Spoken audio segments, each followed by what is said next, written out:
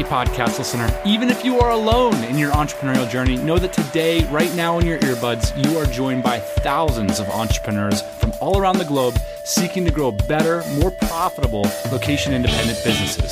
If you'd like to learn more about what we do and download our entire back catalog, check out tropicalmba.com.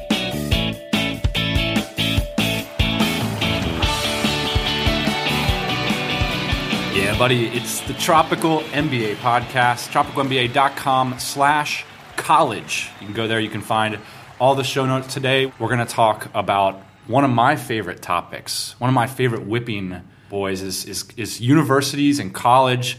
I went into a lot of debt for a piece of paper, and today we're going to talk about whether that's still a good decision if you want to get into location-independent business. Today on the show, I'm joined by Jimmy Hayes from Manal.com and Josh Weinstein from joshweinstein.me. How's it going, guys? Very well. It's going well. I had this quote, by the way, from Frank Zappa. Have you ever heard this one? It goes, if you want to get laid, go to college. If you want an education, go to the library. I know you guys kind of take issue with that. Josh, can you recount the story that when we were in school together, what I said? I didn't quite go to college. Yeah, I went and visited Dan at his college, which is Clemson, and we were talking about it, and we're trying to sort of negotiate the differences between our two schools, and he said, no, Josh, here's the difference. You go to college. I go to college.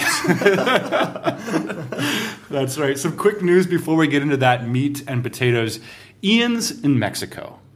And as a tribute to him, he's a little bit off on the time zone, so I've been doing the in-person podcast. But as a tribute to him, I figured we could listen to some cheesy Mexican music for just a hot second. You guys, great. Beautiful.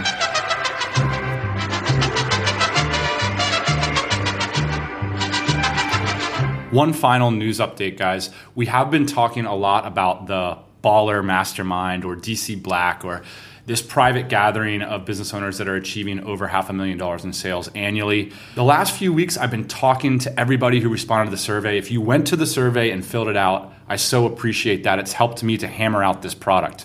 And I really love this, like the entrepreneurial moment of sitting there with all the input that you're getting, just writing. I wrote like probably 5,500 words or maybe even more. Just trying to decide, like, should this element be in the product? Should that element? Going back and then sharing it with people and, like, what do you guys think of this? And then, of course, I got to the final, the end game, which is the P&L. And started putting in equations and going back and forth and getting the boss man and Alyssa on the phone. And I just realized that my initial idea to bring people all the way to Bali for 3 days just wasn't going to work out. Not only for the people who were interested, but economically, it was very expensive in cash and time, people coming all around the planet. It just wasn't quite the best idea. So if you didn't fill out the survey because you didn't want to go to Bali in May, but you still want to be a part of a high-end mastermind, I'd encourage you to go to tropicalmba.com/college. We have a lot of interest in this. It's definitely going to happen, but I'm tweaking the conception, and I'm going to roll that out in just a few days here. So if you're interested in the Baller Mastermind, tropicalmba.com/college. Sound good? You're excited about this, right? I'm super excited. Super excited. All right, let's play that bass walk thing and get into the meat and potatoes of this week's episode.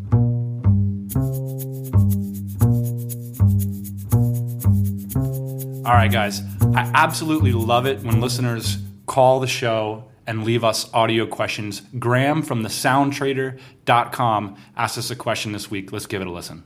Hey, Dan and Ian. Love the show.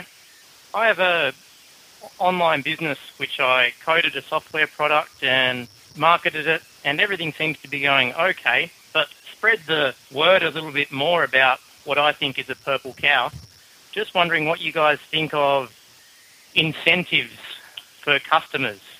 I've been toying with the idea of offering an Amazon gift card, for instance, for customers who spread the word and get subscribers for my business. The business is www.thesoundtrader.com, and I also want to know if you're going to open up the doors to the DC sometime. I'm sure there's plenty of wisdom in there that can probably answer a lot of my questions I spend a lot of time thinking about. If you want to hit me back on email, it's graham@thesoundtrader.com. Cheers.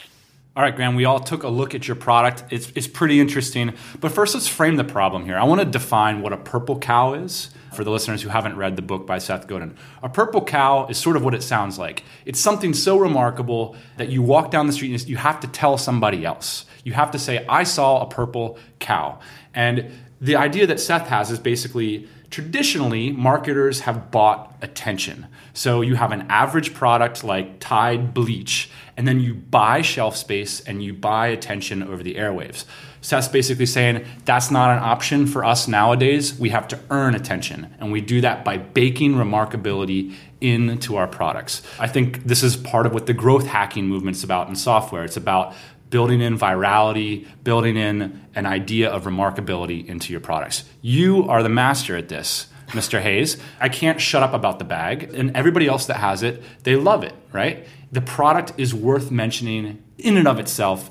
That makes it a purple cow. So the ice cream sundae, on the other hand, would be the old school business that's trying to bark, use social media and stuff, share, like my page. We all know the annoying, like, no one wants to like Ralph's Grocery on, you know what I mean? Like, give me a reason. And Manal's done a great job of giving a reason. Is that something you consciously went at, or is it just naturally happen? Well, thank you very much. I think it wasn't something that we explicitly set out to do. You always want to make something with a feature set that actually matches the market. You don't want to be remarkable just to be remarkable, right? Like, It's actually got to solve a problem. I think the really successful viral brands are often the ones who are connecting emotionally or experientially with the market. So you take a look at GoPro versus Contour. In a lot of ways, recently Contour shut down, and in a lot of ways, Contour was a more technologically advanced camera. Right. What GoPro did was spend all of their money on going to events, finding where their sort of people hung out, where they used cameras, and connecting with them emotionally and setting up an experience around their use. And Contour went bust because they spent all their money getting into retail and then had no money left for their customers. Right. So when I look at the problem that Graham's bringing to us, again, from listeners want to follow around, it's thesoundtrader.com. I don't like it. I don't like the idea of incentivizing people to share your product with cash or with affiliate deals. So Graham, you asked about the Dynamite Circle, for example. When's it going to open? The reason we don't have an affiliate program for that product is I want to be the first to know when the product isn't selling itself, when the users aren't passing it on to their friends and loved ones like, hey, you should join the Dynamite Circle too. I don't want people to be doing that because I'm paying them money. Does that make sense? I think it's a symptomatic of a deeper problem, which is that you don't have that remarkability built into your product. How can Graham do that? What are some things we could do to the Sound Trader? First off, Graham, it looks like you have to have a great name, and it looks like the product is called Price Squawk, which actually I think is really cool. Yeah. It's Yeah, really it's sweet. I would just go to pricesquawk.co, right? Because part of remarkability is rememberability and shareability. And so if I go to the Sound Trader versus Price Squawk, 6 in my head, it's memorable. We talked about, there's a story on it. I want to point you to Sean Malarkey's blog. Alyssa Doucette turned me on to this idea of the $1,000 brownie. And Sean one time sent a $10 brownie, or a gift basically, to a user who had bought a $1,000 product. And the user said, I was about ready to ask for a refund, but when I got the gift, it inspired me to reach out, tell you about my problem solved, done. So he spent $10, saved a $1,000 sale, saved a customer, but created a fan. And I think that's the idea. So, what's the better strategy? Giving the gift card up front as an incentive, or dropping the gift card in afterwards as a gift that then inspires people to be a fan of your brand? You don't want to start incentivizing people to give you a try. The product should say to give you a try, right? But when people show loyalty and come back to you and really connect with you, that's time to start looking at a loyalty scheme or something like that to really engage them and keep them on, because it's a lot easier to keep someone than it is to attract them in the first place. So I think about this when I go to thesoundtrader.com or pricesquawk.co and I click play on the video. I want something that's a story. And I want something, I'm a trader, I want something that's a competitive edge, that's maybe grounded in science. I mean, you're doing something really cool, Graham. You're giving me an audio representation of the market. That's something, even if I'm not a trader, that I might want to mention to somebody. But nowhere really at the top, above the fold, is it clear to me that I'm getting this unfair advantage by being a part of your ecosystem, yeah? Yeah. I don't know what the competitive landscape looks like, but it seems like a remarkable thing in itself, just to transpose data that would otherwise be visualized into, so you can hear it. That's a compelling thing, but it's almost buried on your front page. Yes, absolutely. So I think you got the remarkable product, but you have to equip people with a message that they can share. So that's with the great brand, with the story, with the emotion, and with the hook, a data hook. Did you know your intuition will be improved by 20%? Your trades go, give me something that I can tell people. There's got to be scholarly articles out there, right? To do with audio. It doesn't even have to be specific to industry. It could be you're 10% more susceptible to audio stimulus than you are visual stimulus, or whatever it is, whatever it happens to be. There will be something out there about audio because it's such a key sense. Right. So utilize that and show how it relates to the product you're releasing. One of the good signs, if you're considering getting on the Amazon gift card bandwagon or whatever, you've got a marketing budget. You have a profitable product. By the way, Graham, it seems like your product's a little underpriced. I don't know. These are traders. They're supposedly people that, I don't know. You probably know more about the market, but number one piece of advice, double your price. Just go for it. See what happens. But I think there's an opportunity for you to invest in creating a newsletter worth sharing. Because a lot of people that are in this industry, they want insider trading information. They want the best information fast and early. That's something that I'm going to share. So what if Price Squawk had this newsletter that came out on Friday mornings and lets you know like market recap or something interesting? So, if you're willing to invest, $10, $50 at a pop to send out these cards, why not just invest in a great newsletter that's worth sharing? And the newsletter is called The Squawk. Yeah, that's there you go. Yeah. There you go. I love it. Well, Graham, thanks for calling in. Always appreciate it when listeners call the show, and best of luck with the product. It looks great. Guys, we got a question on Twitter from Dylan Hassinger, longtime fan of the show and a great developer as well.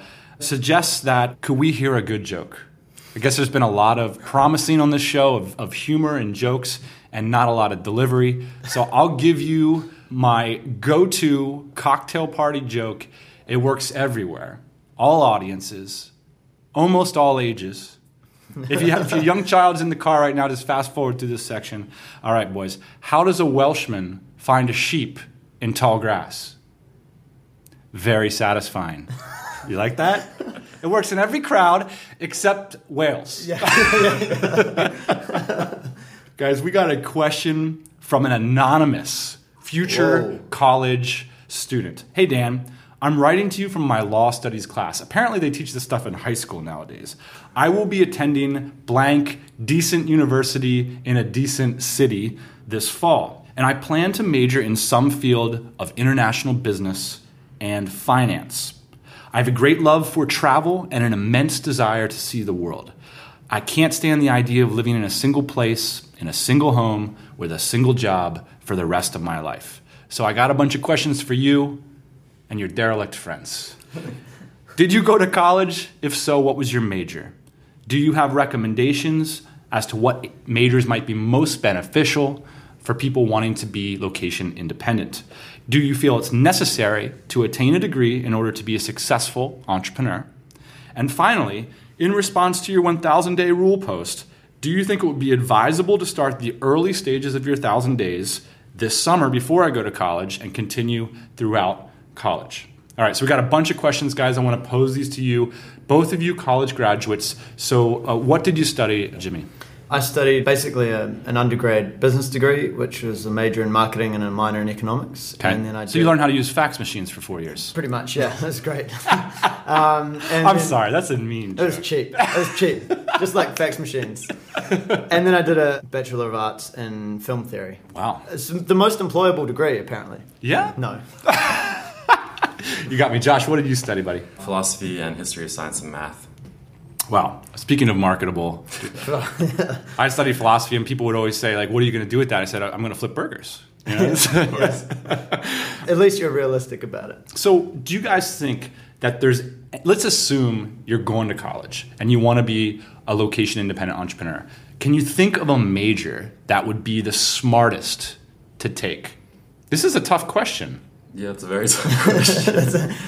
I mean, there are some courses that will actually have you do a startup or something like that. That could be useful. In theory. With courses like that, there's an argument, well, why would you learn about doing by learning? Why don't you learn about doing by doing, right? And so if you are going to something like university, I think it's better to learn potentially how to think rather than the material itself. Correct. So take professors, not courses. Yeah. My college mentor, I'll call him out, Todd May. I love this guy. Teaches at Clemson. He's brilliant. And he told me, I said, well, what kind of advice do you have, Todd? And he said, take professors, not courses. And so I took a course with Todd every single semester, my entire college career, and it was a lot of fun. But I'll tell you what an entrepreneur does. The entrepreneurial mindset, going to university, it's a sunk cost. I've already been accepted. I'm going to this thing. My parents are making me go. An entrepreneur studies exactly what they want to study. They double down on their interests and their passions. They don't worry about, hey, I'm going to do this for 4 years because it's going to make sense down the line or whatever. I think you go directly after what inspires you, makes you interesting. That's going to bring out the best version of yourself.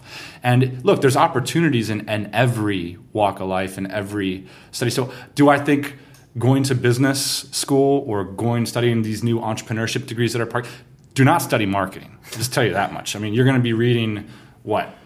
Marketing theories from 20 years ago. It was super exciting, I can tell you that.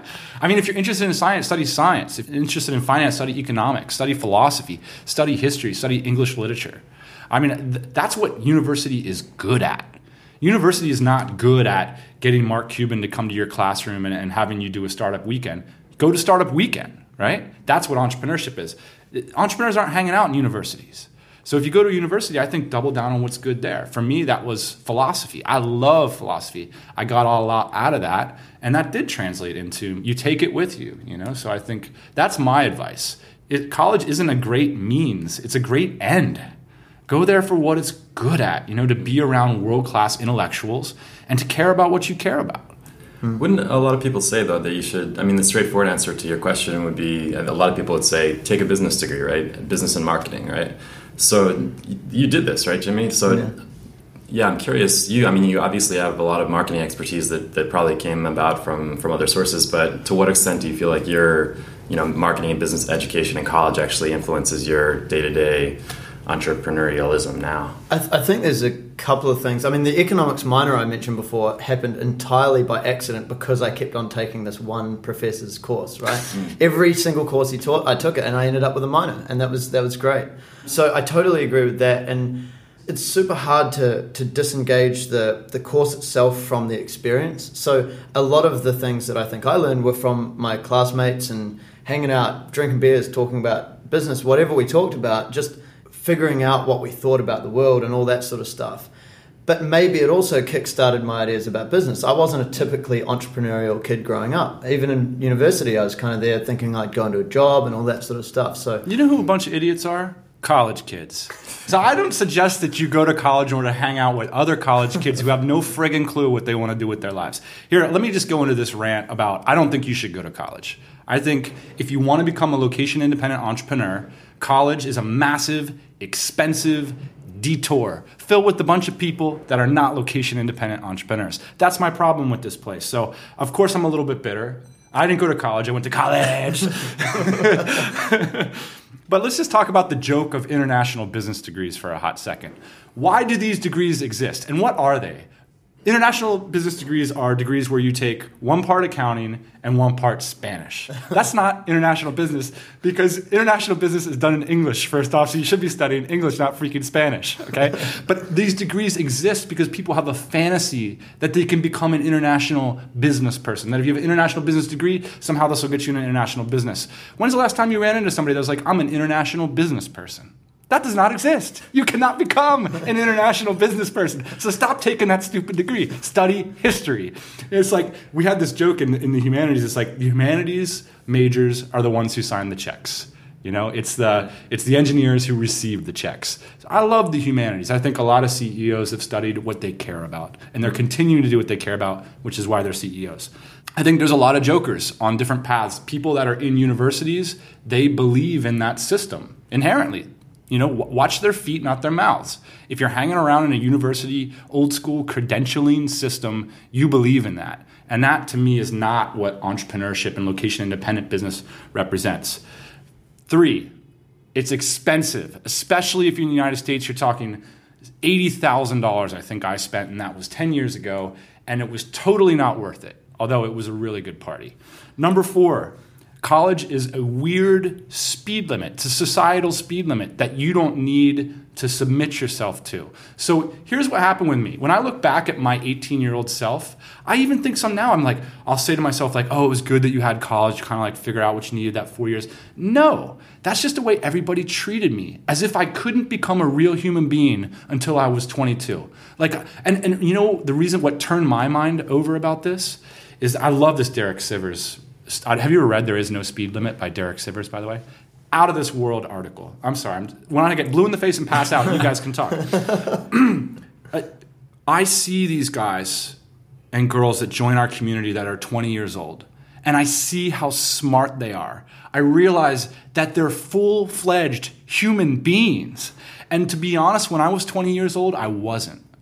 I needed daddy. I needed mommy. I needed university to tell me if I was qualified to do something. And that's not the real world. That's not how the world works. You're 20, you're 18, you're 14. You can do what you want. You can build things. You can create businesses. And I see it happen all the time. You go to university, a bunch of people believe something totally different. That y'all got to hang out and play intramural sports and go to football games for 3 more years before you can do anything. And even then, you go and you submit your application everywhere you can and hope that the next daddy comes along in the name of a consulting firm or an accounting firm, and then they'll tell you what to do with the next 6 years of your life. And that just doesn't need to be your life. And the reason I feel passionate about this is because A, it's absolutely true. I've seen it with my own eyes. I have friends that are living this version of life. And number 2, nobody ever told me. Nobody ever told me that this was true. And it drove me crazy. You know these people called guidance counselors? Scum of the earth. These people, they know nothing about how this stuff goes down, yet they speak with authority to young, impressionable children. The horror of it all. Why do colleges exist? You have to ask yourself the question. Why does the university system exist? Does it exist to make you a better person and to educate you? No. Universities are businesses, and they are designed to get big fat loans to build big fat stadiums and to pay big fat professor salaries so they can do big fat research and keep the whole cycle going. And you are funding this crap. It's not about you. Here's the thing. Information age companies throughout the 20th century needed massive ways to efficiently evaluate candidates. If you're IBM, you need to know who's real and who's not real. You can't do a onesie on everybody. By the way, when they were building Harvard Lawn or whatever, they didn't have LinkedIn. They didn't have blogs or social media. They couldn't do a quick deep dive and figure out what you've done, what your track record is. Instead, they needed a degree system to credentialize you to figure out whether you plug into these organizations. That's what these organizations exist for. They are credentialing systems. They're outdated, and they're good to go to if you want to work for a top 5 accounting firm, but they're not good to go to if you want to be a small business entrepreneur.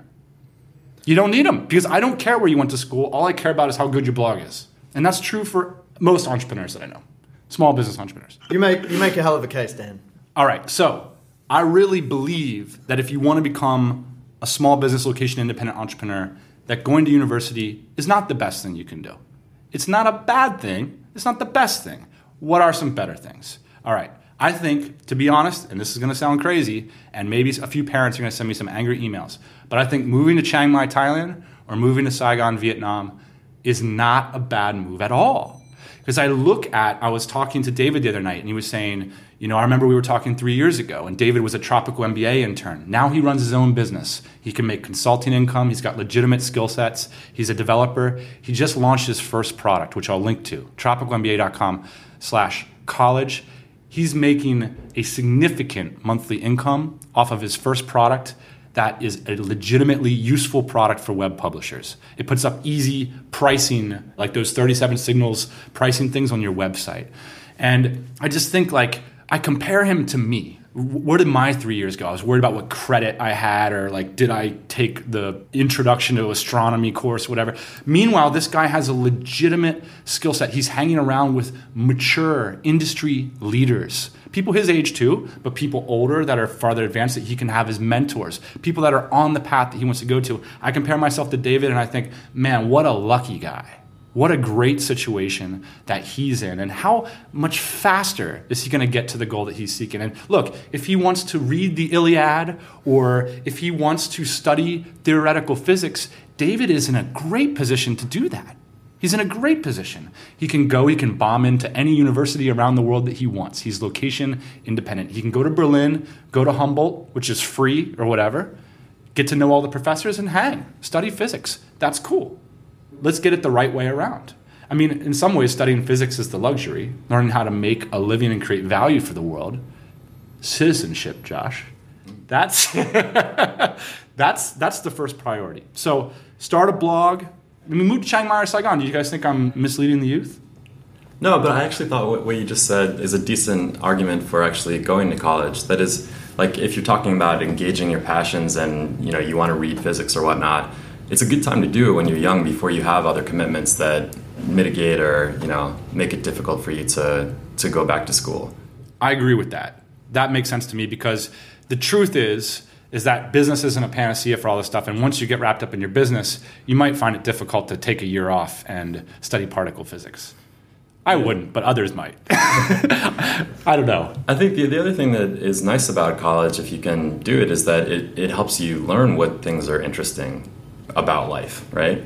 I don't think any of that is automatic, So, I mean, a college can be a place where you encounter stuff that you just wouldn't run into otherwise in your life. Yeah, and I mean, I don't know how it works around the world, but I know that I got to study a whole bunch of stuff, right? I took random little music courses and all this sort of stuff, and I think that the well-rounded thing is definitely a cliche, but in a sense it's true. I mean, if I moved to Chiang Mai, I would have amazing, rich experiences, but I probably wouldn't have the same type of experiences I had when I went to university. So I think it's just being aware of which experiences are which and which ones you value. And personally, I really enjoyed being able to try out all these little things. It was like a starter course, right?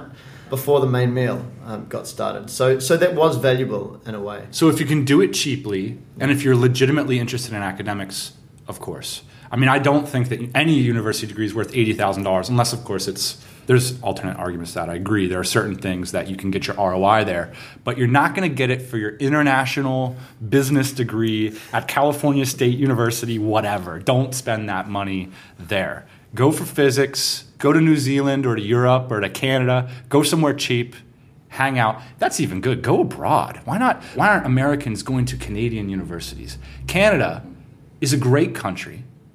We don't know a lot about it, but it's great up there. I went to school in Canada and had an absolute blast. Yeah, so did I. Yeah. My last year was in Canada, and it was amazing. And that was probably the year that I learned the most. My final year of university was in Vancouver, and it was the time where not only was I studying stuff that was really interesting, but that feeling of international students coming around, cross-pollinating ideas, all that sort of stuff was a real kickstart. So I want to just close this episode by saying this. The anonymous reader, thank you so much for your question. When should I start this whole process? When does my 1,000 days start? And here's the message that I want people to take away, the young people to take away from this. Your 1,000 days starts whenever the heck you sack up and start your 1,000 days. You don't wait for anybody. No one is stopping you from doing this stuff except for you. That's it. You don't have to wait for anybody to put the green flag in front of you. It's time to go now. You start yesterday. So if you're into location-independent business, look, it's going to take you half a decade. So just get started. Figure out whether you're attracted to it. Meet people that are in the game. Keep cracking. And go to university if you're into physics and it's cheap. All right, this one's at tropicalmba.com/college. Jimmy and Josh, always a pleasure to have you guys hanging out. Appreciate you joining me on this week's show. Thank you. Thanks. We'll see you guys next Thursday morning, 8 a.m. Eastern Standard Time. Hey, thanks for listening to the Tropical MBA podcast. You can go to tropicalmba.com, get access to hundreds of back episodes and all kinds of other goodies. Load up your iPod. That is the cheapest way to fly business class on your next international flight. We will see you next Thursday morning, 8 a.m. Eastern Standard Time.